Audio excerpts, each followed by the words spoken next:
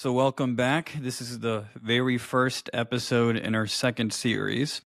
When we were trying to figure out what we wanted to talk about, we eventually landed on religious trauma. And what we mean by religious trauma is we're going to be covering some pain points in the church that have contributed and continue to contribute to religious trauma. What our plan is to kind of give you a little bit of the history of where these things originated from, and then fast forward to today, what kind of shape and form they're taking in the church, how they're still being used today. But then we want to do some bonus episodes and invite some guests to the episodes, maybe even have some of them do the episode themselves and co-host that bonus episode and share their personal experience on how these particular things have impacted them. So we've got some good stuff coming for this series. But the very first thing that we're going to cover, the title for today's episode is Keeping Up Appearances, because the main thing we want to focus on today is the church's focus on outward appearance, or more specifically, the church's focus on how appearance intersects with theology and their desire to continuously pair up how we present ourselves in church to it being a salvational issue. So this is a problem that is not unique to the Seventh-day Adventist Church. So if you hear this episode and you're a Seventh-day Adventist or you're part of another denomination, hopefully it's something that you can all relate to, since it's not unique to the Seventh-day Adventist Church. But because we are Seventh-day Adventists, we're going to, of course, talk about it within the context of the SDA Church and SDA Church history. Yeah, it's a spicy topic, but one that is honestly really fascinating and underreported. I don't remember how I stumbled across the topic of dress reform, but it's not a topic that is talked about much within mainstream Adventism. However, it is a little bit more common in your conservative or ultra-conservative contexts, and it's often used or leveraged against women to tell them, hey, you can't wear pants, right? Which is so weird because, as we'll see, dress reform or the reform dress does involve pants. So let's dive into the details, shall we? June 6th of 1863, Ellen White had her health reform vision, and there are a lot of different points that she illuminated on, in regard to diet, in regard to just general lifestyle habits. Shortly after this health reform vision, she begins to talk about clothing. And she talks about how much of the clothing that women were using at that time was detrimental to their health. The skirts that they were wearing, the corsets that they were wearing had a really deleterious effect on their organs.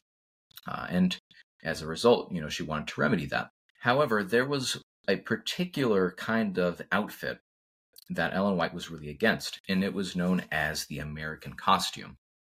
The American costume was an outfit that was worn typically by feminists at the time, women's rights advocates in the 1850s, and it was also worn by certain health reformers at that time. And their rationale was that the limbs would be unencumbered, right? They'd have sleeves, they could wear pants, and it's just a more practical form of clothing. So let's get into Ellen White's original clothing commentary. So she describes, and this is found in First Testimonies to the Church, page 424. She describes the ideal dress as being 1 to 2 inches off the ground. And she also opines that even though the American costume might have health benefits, it is improper to wear because it can compromise your influence. And she's most likely talking about their spiritual influence. Because if someone were to see a woman wearing pants, they would automatically think, wait a minute, you are subverting gender roles. You were trying to blur the lines between male and female. And Ellen White uses that exact same argument in that same paragraph, where she uses Deuteronomy chapter 22, verse 5, which is traditionally translated as men must not wear women's clothing and women must not wear men's clothing. But the first part of that verse, in my opinion, has been mistranslated. And I'm not going to get into that now because that's a whole other, I could go on forever about that, but I'm not going to. But look into it for yourselves. And she also says, and again, this is, the same book, First Testimonies. She says that those who feel called out to join the movement in favor of women's rights in the so-called dress reform might as well sever all connection with the third angel's message. The spirit which attends the one cannot be in harmony with the other. The scriptures are plain upon the relations and rights of men and women. So suffice it to say, Ellen White was really against the American costume. Now, what is the American costume? Well, to put it simply, the American costume composed of a woman wearing pants, but wearing a skirt over the pants. Now, the length of the skirt could vary. With the American costume, you could have, let's see, oh, perfect. Yeah, Nick, you're pulling it up here. The skirt could be anywhere between mid-calf. It could be up to the knee. It could be slightly above the knee. So there was a spectrum when it came to the style or the length of the American costume. And so, like I said, Ellen White was against it, and what she describes God revealing to her that the ideal dress was to be 1 or 2 inches off the ground.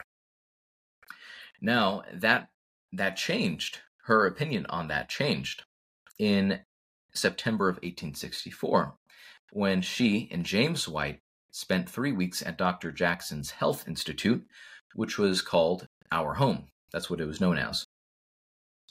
And she got a lot of information regarding health reform ideas of that time. And she met an individual by Miss Austin, who was working with the physicians there. And she was wearing a modified version of the American costume. But she, as well as the other associates at the Health Institute, were singing the praises of all of the health benefits that this modified version of the American costume, which was known as the reform dress, brought. They were like, oh, it's freeing for your limbs. It helps with circulation. These guys they were super obsessed with blood circulation at this time. That was just one of the things they really harped on. And Ellen White was hooked. She was like, wow, like this is great. This is the dress that women need to be wearing. Adventist women need to be wearing this dress. Fast forward 3 years later, she has a vision about dress, particularly women's dress. And so I want to read a brief description of what she saw. And so this is found in Third Selected Messages, page 267. And she says, 3 companies of females passed before me, with their dresses as follows with respect to length. She says this about the first group of women that she saw. She said the first were of fashionable length, burdening the limbs, impeding the step, sweeping the street and gathering its filth, the evil results of which I have fully stated. This class, who were slaves to fashion, appeared feeble and languid. And so she's essentially describing the typical dress of the day, the skirt going all the way to the ground, most likely wearing a corset. And then she moves on to describe the second group. She says, the dress of the second class, which passed before me, was in many respects as it should be. The limbs were well clad. They were free from the burdens which the tyrant fashion had imposed upon the first class. but had gone to that extreme in the short dress as to disgust and prejudice good people, and destroy in a great measure their own influence. This is the style and influence of the American costume taught and worn by many at our home of Dansville, New York, the Health Institute. It does not reach the knee. I need not say that this style of dress was shown me to be too short. And then she moves on and describes the third and final group of women. A third class passed before me with cheerful countenance and free elastic step. Their dress was the length I have described as proper, modest, and healthful.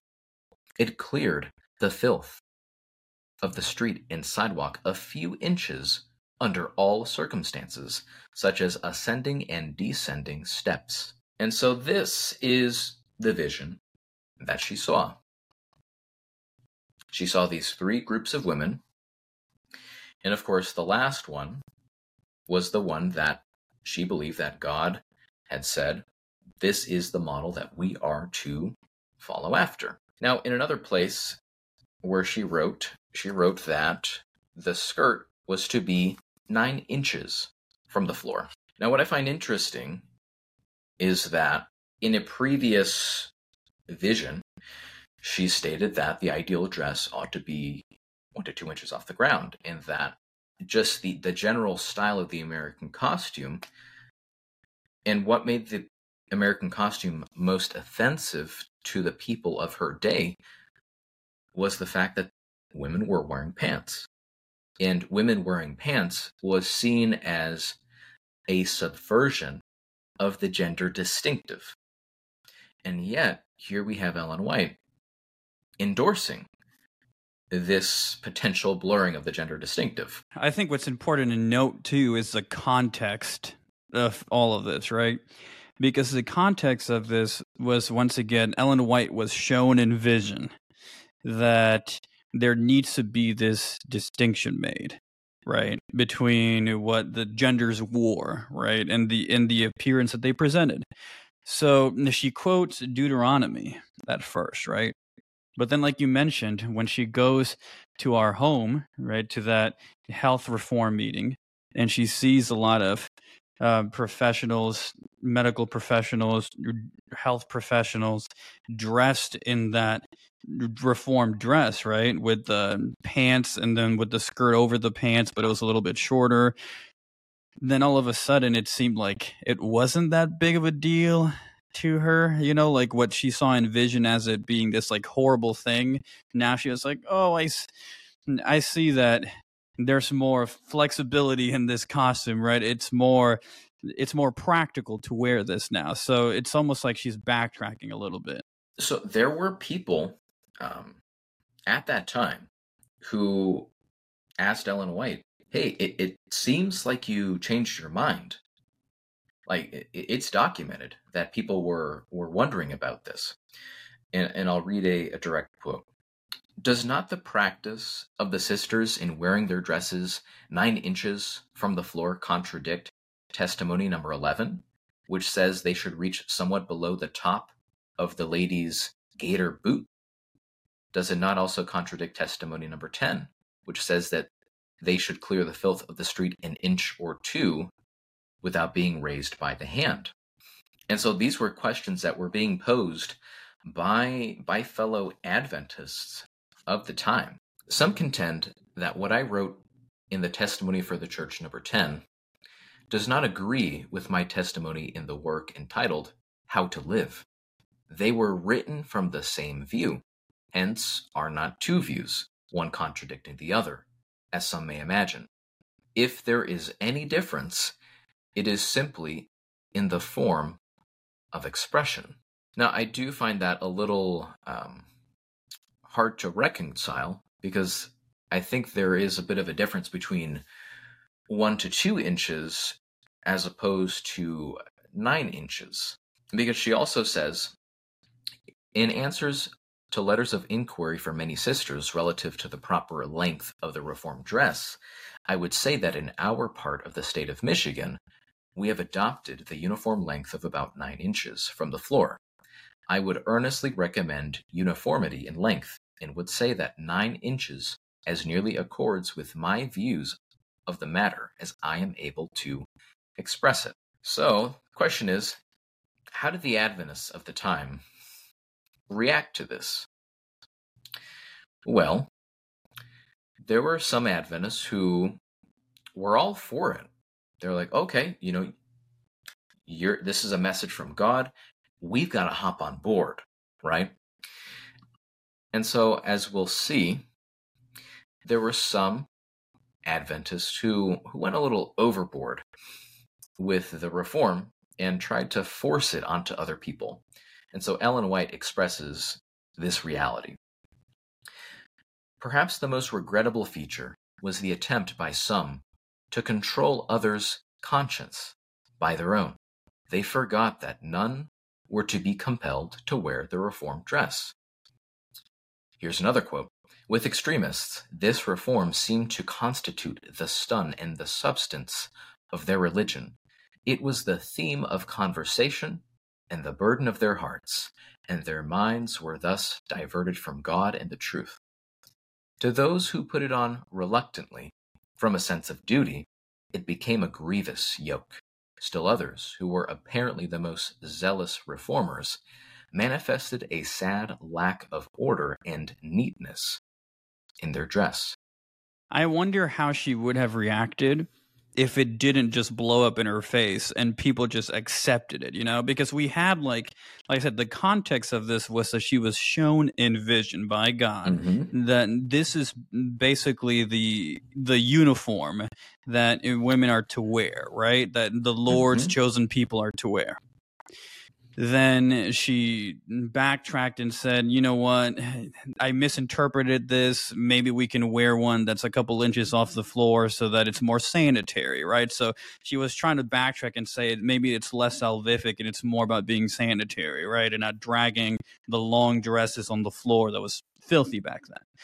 You hit on something really interesting, Nick, in that you mentioned the word uniform. Because she does something interesting with the reform dress. She equates it to the garments that Israelites had to wear. She compares it to the uniform or to the outfits that the Israelites had to wear. She quotes Deuteronomy. So there's very much a theological connotation associated with this dress. It's not like the people were making it up. But it's just funny to me that when it all blew up in her face, she's like, man, I wonder why they're all so hung up on this. And I'm like, girlfriend, I want to know why they're so hung up on this, because you literally just told them that God himself told you that this is how they should be dressing. Exactly. And there's not just a cultural component to this. She introduced a moral issue, as we'll see. And so let's check out what she wrote. And this is also in First Testimonies to the Church, page 524. So she wrote that she's essentially quoting Numbers 15. And Numbers 15 talks about how God had commanded the Israelites to essentially sew blue tassels or a ribbon of blue onto their clothing. And that was to serve as a reminder of the 10 Commandments, or really just all of the commandments that God had given to them. And it was a reminder so that they wouldn't fall back into idol worship. And with that in mind, she says, the order given by God to the children of Israel to place a ribbon of blue in their garment was to have no direct influence on their health, only as God would bless them by obedience, and the ribbon would keep in their memory the high claims of Jehovah and prevent them from mingling with other nations. God would now have his people adopt the reform dress, not only to distinguish them from the world as his peculiar people, but because a reform in dress is essential to physical and mental health.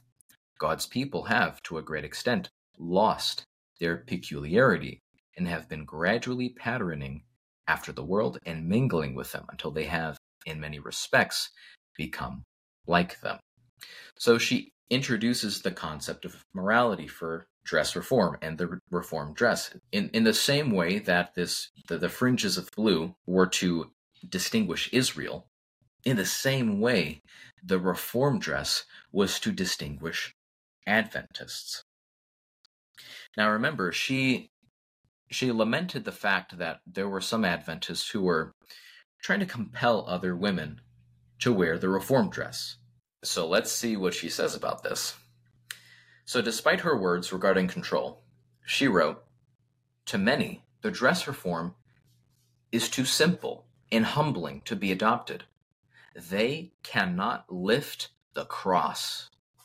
God works by simple means to separate and distinguish his people from the world, but some have so departed from the simplicity of the work and ways of God that they are above the work, not in it." So the key phrase there in relating to this dress is they cannot lift the cross. So she's using super like theological language here in what verse regard is she to citing? dress. Because that's an allusion to a verse. Matthew chapter 16, verse 24. And I'll read it now. "Then Jesus said to his disciples, 'If anyone wants to follow after me, let him deny himself, take up his cross, and follow me.'" There is an element of progress when it comes to the reformed dress, in the sense that women being able to wear pants was still a pretty controversial thing, right? And so that in and of itself is progressive in nature, right? As opposed to what women were being forced to wear before, right? Long dresses, corsets, and Ellen White has very negative things to say about, that kind of clothing, and, rightfully so. So I think she does well in denouncing, that kind of injurious clothing, but then she goes a little too far. And now it's like, okay, if you don't want to get on board with this, you're not denying yourself, picking up your cross and following after Jesus. And I think that's really one of the main issues with the dress reform.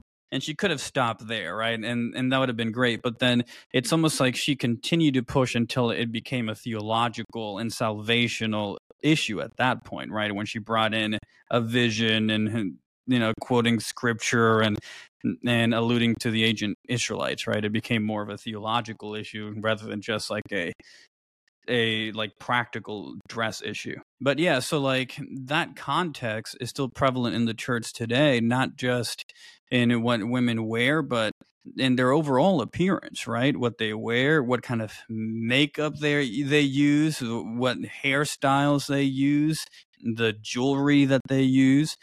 And I'm not saying that every church you walk into is going to be the same way, right? Obviously, the more conservative the church, the more likely that this is a type of atmosphere that you're going to encounter. I guess, unfortunately for me, that's just the atmosphere that I grew up in. That was my context, right? So that's what I was used to. So for me, like I remember when I was working at Southern, one of my coworkers, they were doing this photo shoot for this banner, and they were doing this photo shoot. And I remember the day when the banners came up, I went into the office and they were talking about how they had photoshopped her wedding ring out of that picture when they printed it on the banner. And I might add, it was without her consent. Like she had no idea that they were going to do this, but they took the pictures, and then when she saw it on the banner, sure enough, they had photoshopped her wedding ring out. It was this obsession with, let's present our image, our outward appearance in a way that we're not going to cause any controversy, right? We're not going to cause any commotion. Even though she's literally married and she's wearing her wedding ring, they photoshopped her wedding ring. And it was just this, to me, it's this obsession with, what does our outward appearance say about us, right? How are we presenting? And one of the things that I hear a lot is the phrase, a stumbling block. because there's really no other way to put it. It's used as a war on women, right? It's let's control how they dress, let's control their appearance, let's control everything about them so that they're not a stumbling block to the men. Since the men in the church, they haven't quite developed the capacity for self-control yet. So let's put this responsibility on the women, right? Completely disregarding men's role in all of this. But then they apply this concept to everything, man. The whole don't be a stumbling block. They can apply that to sure dress in this case, but how we present ourselves outwardly, but just the things we do, the things we drink, the things we eat. And it sounds like it can be pretty anxiety inducing.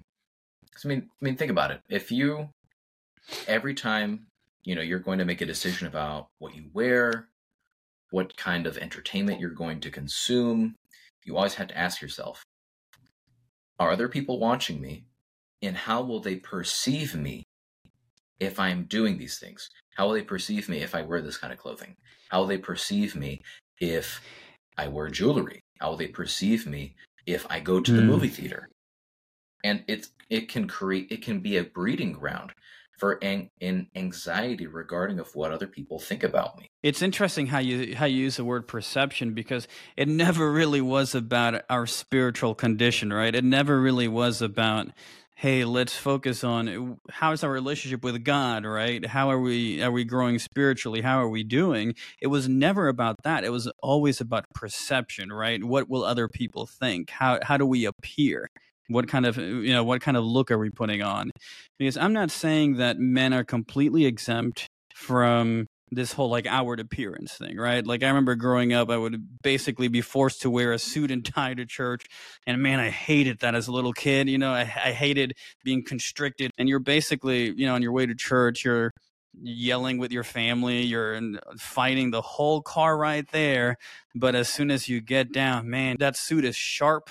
And boy, do you look the part. You're one big happy family, and let's do this church play, right? So I'm not saying that men are exempt from this. We have not borne the full brunt of the manipulation and the religious trauma that comes out of this outward appearance focus. So Ashley, my wife Ashley, and our friend Lori, they're actually going to co-host a bonus episode together where they get to talk about their personal experience as women in the church in relation to this focus on outward appearance and jewelry and makeup and things like that, because we can't speak to that. But I want to give them, Orlando and I both want to give them the space to be able to share their personal and firsthand experience, right? I think from an outside looking in, I've heard things like, Doug Batchelor was somebody that I would listen to growing up, his Revelation seminars, right? They would be used as Bible studies. And as an adult, I go back and listen to some of it. And I'm like, what the heck is going on here? He's comparing women who wear jewelry to the whore of Babylon, right? He's slut shaming women for wearing jewelry, saying that, this is separating them from God's people, that they're turning their jewelry into idols and are doing idol worship by wearing jewelry. It gets pretty extreme. Or, if you wear jewelry, that you'll be perceived in a negative light. You will be giving a bad testimony of your faith. It's you can be, a rock solid Christian, but, if you're wearing some adornment or jewelry, it's as if your entire testimony just destroyed. And so I've seen people experience that, and, it's demoralizing. For people to be judged in that way.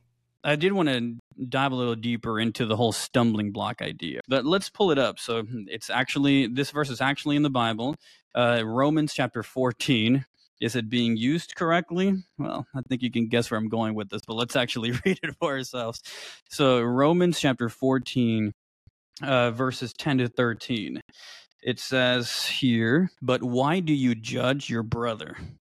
Or why do you show contempt for your brother? For we shall all stand before the judgment seat of Christ. For it is written, As I live, says the Lord, every knee shall bow to me, and every tongue shall confess to God. So then each of us shall give account of himself to God. Therefore, let us not judge one another anymore, but rather resolve this, not to put a stumbling block or a cause to fall in our brother's way. So basically, people read that text and say, oh, like, you see, it's right here in the Bible. Paul is telling us that we shouldn't be creating a stumbling block. We shouldn't give our brothers a reason to fall in their faith, right? So then they apply that to all sorts of things. They apply that to like the type of food we eat, the way we dress, the way we talk, the music we listen to, the, insert reason here. They use it as a trump card for, okay, I have this conservative, legalistic, traumatizing ideology that I can't quite pinpoint to the Bible for some reason. Like I'm pretty sure God wants this, but I can't quite prove it with scripture. So let me just use this Bible verse as a trump card to say, there it is. Like, I don't like you listening to that type of music. That type of music is a stumbling block to me. Like, it's going to cause me to wander away from God. Therefore, you have to, I'm going to use this Bible verse to manipulate you, essentially, right? But literally, what is the context of this verse? So let's look at the very first verse of that chapter, Romans 14, verse 1. It says, receive one who is weak in the faith, but not to disputes over doubtful things. For one believes he may eat all things, but he who is weak eats only vegetables. What does that mean? Someone who's weak in the faith, right? So this is Paul talking. And if we turn to 1 Corinthians chapter 8, it's another book written by Paul, same guy. And this is another place where we see the phrase stumbling block used. So let's read that real quick and we can talk more about it. But 1 Corinthians chapter 8, verses 4 through 10, it says, therefore, concerning the eating of things offered to idols, we know that an idol is nothing in the world, that there is no other God but one. For even if there are so-called gods, whether in heaven or on earth, as there are many gods and many lords, yet for us there is one God, the Father, of whom are all things, and we for him, and one Lord Jesus Christ, through whom are all things, and through whom we live. However, there is not in everyone that knowledge. For some, with consciousness of the idol, until now, eat at it as a thing offered to an idol. And their conscience being weak, so there again we're using the word weak is used, is defiled. But food does not commend us to God, for neither if we eat are we the better, nor if we do not eat are we the worse. But beware lest somehow this liberty of yours becomes what? A stumbling block to those who are weak. So he's using that phrase again here. If anyone sees you have knowledge eating in idol's temple, will not the conscience of him who is weak be emboldened to eat those things offered to idols? So let's break this down. The context of when this was written, this is the early Christian church. And by early Christian church, I mean like early Christian church, like people who were still alive when Jesus was alive on earth, right? So the context in world history and in that particular part of the world is that the Jews and the early Christians were pretty much the only monotheists in the area. In other words, they believed in one God, right? But most of their religions around them were polytheistic, which means they believed in many gods, right? Not monotheistic, like one God. So the context is, okay, there's this new convert to the Christian faith. They grew up in this culture, in this area where they're surrounded by gods, they're surrounded by temples to these false gods, to these idols, and this is what they see on a daily basis, right? This is the kind of culture that they grew up in. So he was saying that we know, like, I could eat meat sacrificed to an idol, and that's not going to determine my salvation, right? Like, I can eat meat sacrificed to idols because I know that idols aren't a thing. Like, they're false gods, right? They're they're not real. So it's not like I'm worshiping another god because this other god doesn't exist. That's kind of the like point that he's trying to make here, right? But then he says, what about the person that was just converted, that came out of that culture or that environment, that polytheistic environment? If they see me eating food sacrificed to idols, then they may think that there's not a problem with doing this, or that we can continue to worship those idols, right? And not worship the one true God. So all of this long-winded explanation is to say that the context of don't be a stumbling block is Paul talking to fellow believers that were, already part of the Christian church, and how they should relate to new converts to the faith. That yes, you don't want to be a stumbling block because they haven't been established in the faith. That's what he means by the word those who are weak. It's just new Christians, new people that have joined the faith, new converts. But today, when people use the phrase don't be a stumbling block, they're always basically saying, like, don't be a stumbling block to this person that has been in the church for their entire life, that has a very conservative and legalistic ideology. They don't feel comfortable with you wearing earrings in church. So Paul said, don't be a stumbling block. Therefore, let me use this as a tool to manipulate you into compliance, right? But what do you think, Orlando? Is there anything that I missed on that, or anything you want to add to the whole stumbling block discussion? No, I think that context makes all the difference, right? Because you have individuals who have just joined Christianity. They've come out of a worldview where they believe that, multiple gods can exist, to where there's just one God, right? And they come in, and Paul is telling you, hey, be understanding, be sensitive, right? Because they're not spiritually mature, right? When Paul uses the word weak, that's essentially a synonymous for spiritually immature, right? And they have every right to be spiritually immature because they are what Paul calls babies in Christ, right? They are still taking in, the milk, so to speak, of the Word of God, right? The really simple things. And so I think the whole idea that Paul is trying to convey is, at first it makes sense to try to be, sensitive to, how their previous culture may have influenced them, right? But eventually you stop trying to remove all the stumbling blocks, right? There was an article that really put it a good way. They say that when an infant is learning to walk, you clear a path so their feet won't stumble, right? You hold out your hands to catch, the baby, should they fall. But you wouldn't, for the rest of your life, clear every path and hold out your hands in front of them. Because, that'd be ridiculous. But the way in which many Christians have interpreted this verse, it's essentially just that.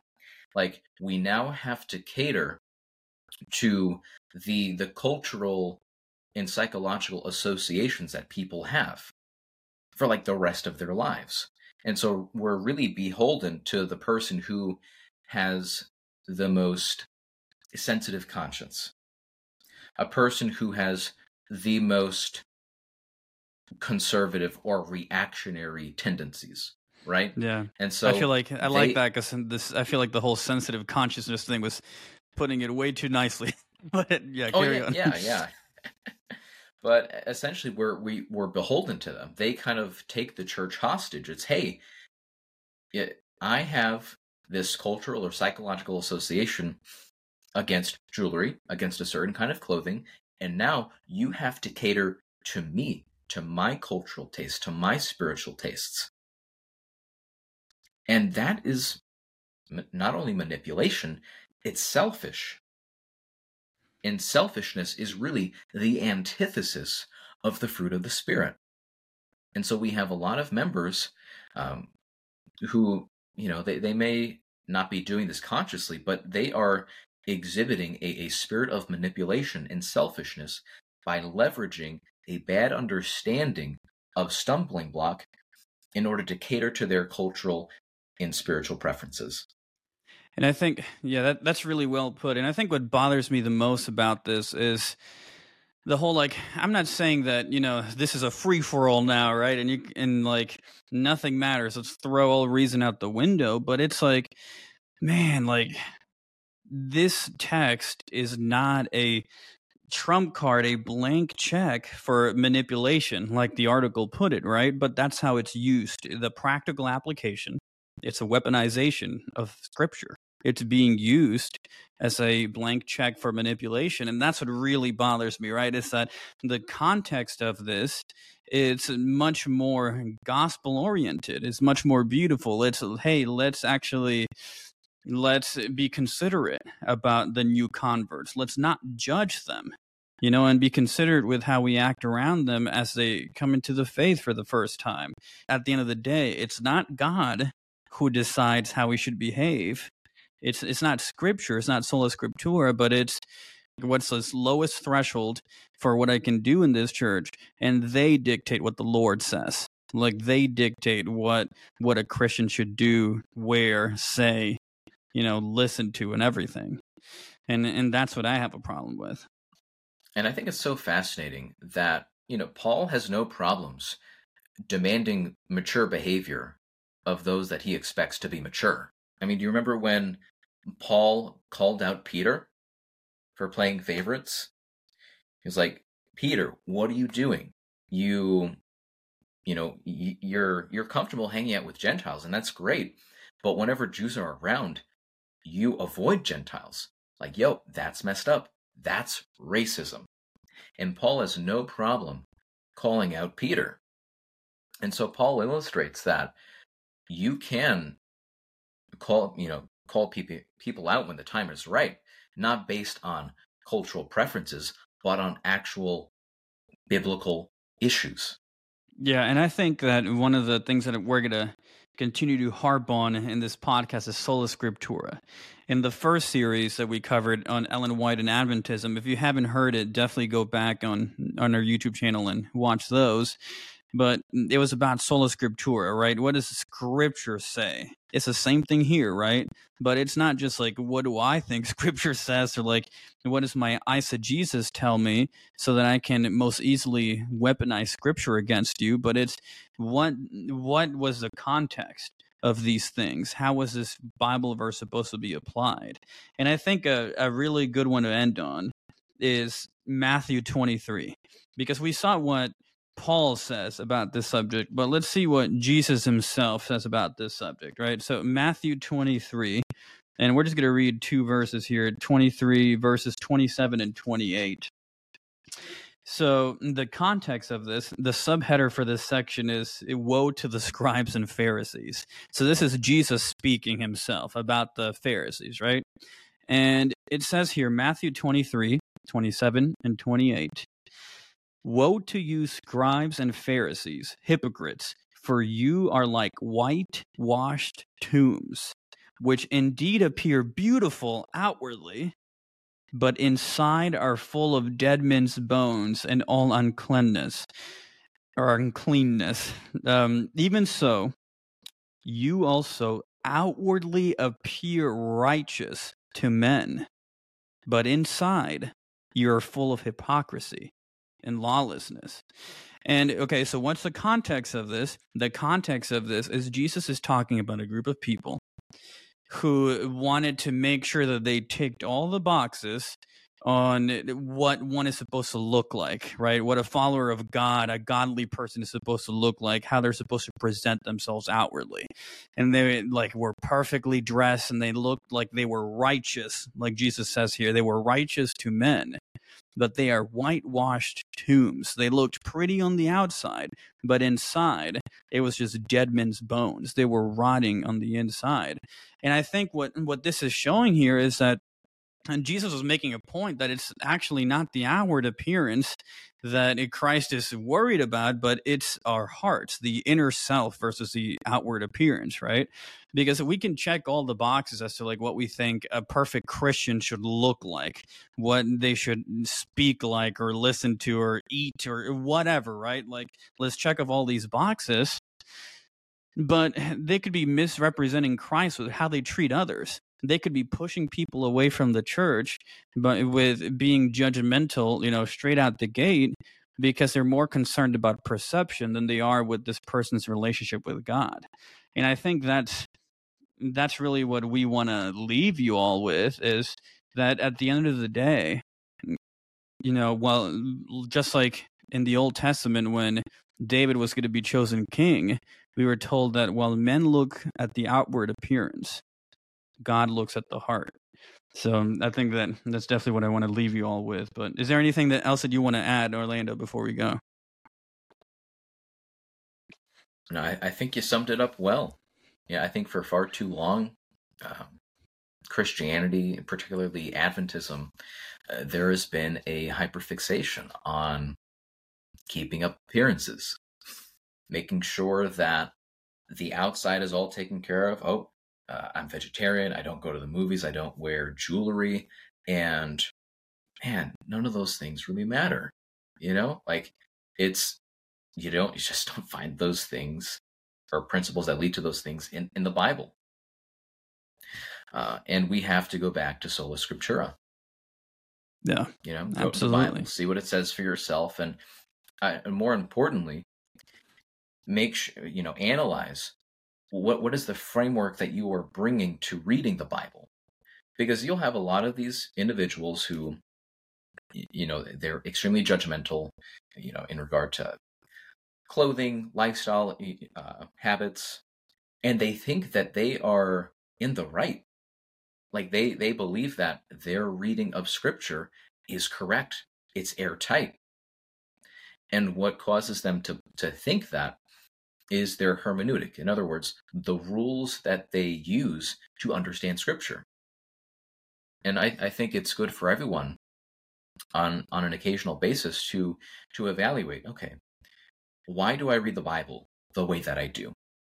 Why do I understand it the way that I do? And it's this continual reflection, taking an audit of ourselves and how we understand the Bible, that can help us to, be more in line and, be more Christ-like